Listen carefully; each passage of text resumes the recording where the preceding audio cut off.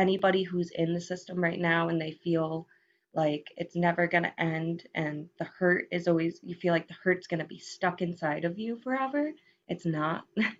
There's going to be people that come into your life, there's going to be experiences that you have that kind of bring it all together, and it just it sits in front of you and you take it in and you say, that made me into the person that I am today. It doesn't define who I am.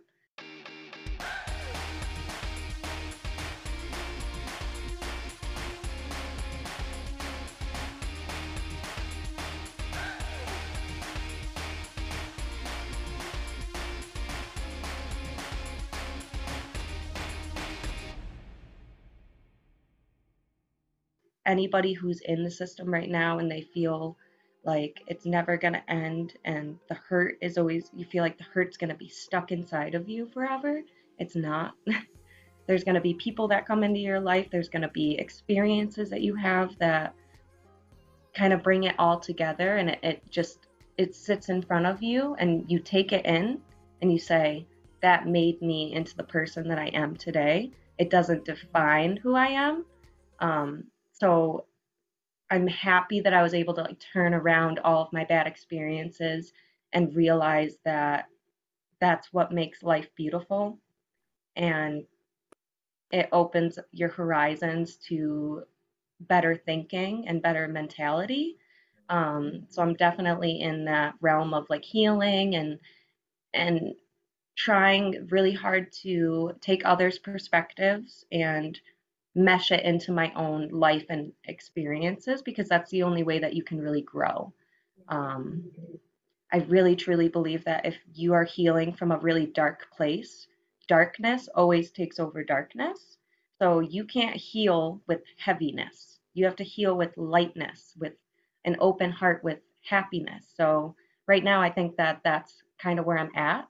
And it's always been something in the back of my mind where I want to be able to reach out and help our youth, because this is a chronic issue. Like a lot of people don't realize that even though you're placed into the system, they think that, your life is going to be great. You're going to get into a nice family, you're going to, graduate college. I didn't know if I was going to graduate college. I didn't know if I was going to get married. I had all these deep-rooted fears that controlled my life for such a long time because of the experiences that I went through in the system, but they don't define me anymore, and I'm looking forward to reaching out to others to be able to tell my story and to just enlighten them, to let them know it's not going to be this way forever. So, um, I did lose both of my biological parents. I'm not going to have anybody to walk me down the aisle, but I'll have a full heart and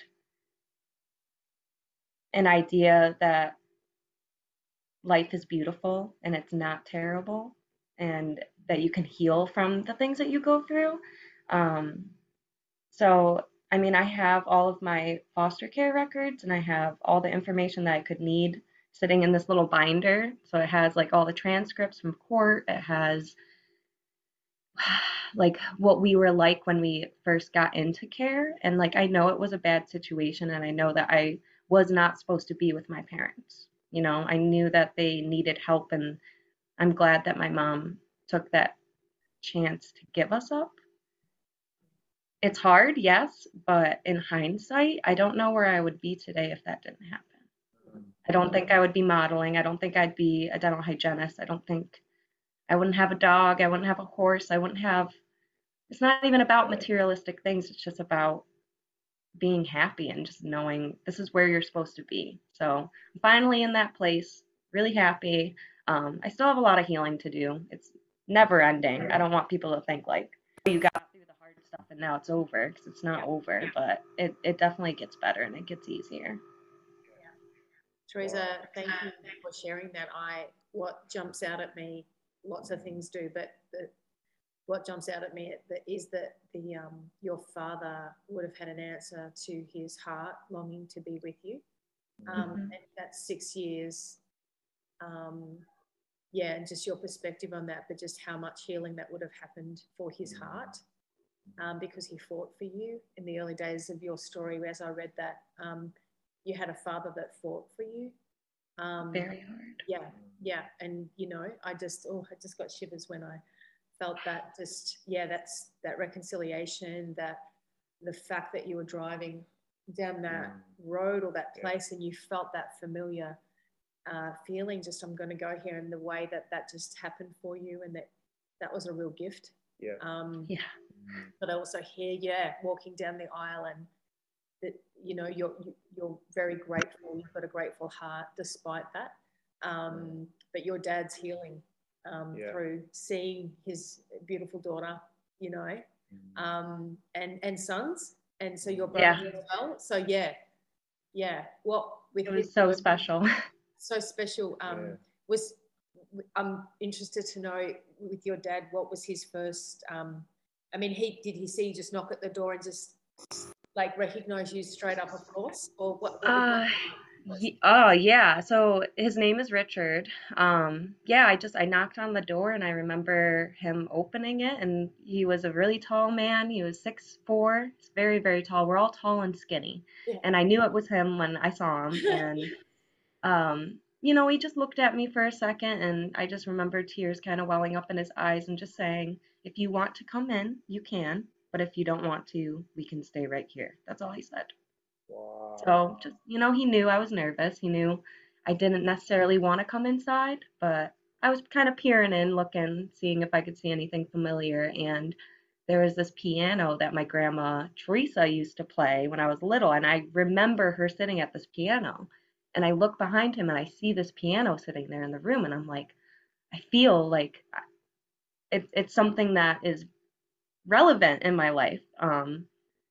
So this part might give you a little bit of a tear, but I ended up going into the house. He was, very casual. He didn't want to step on my toes. He didn't want me to feel any certain way. So he kind of let me look around and he said, "You can go upstairs if you want. There's a couple bedrooms up there if you want to look around." And my brother was in the kitchen, so like it was me, my brother, and my dad.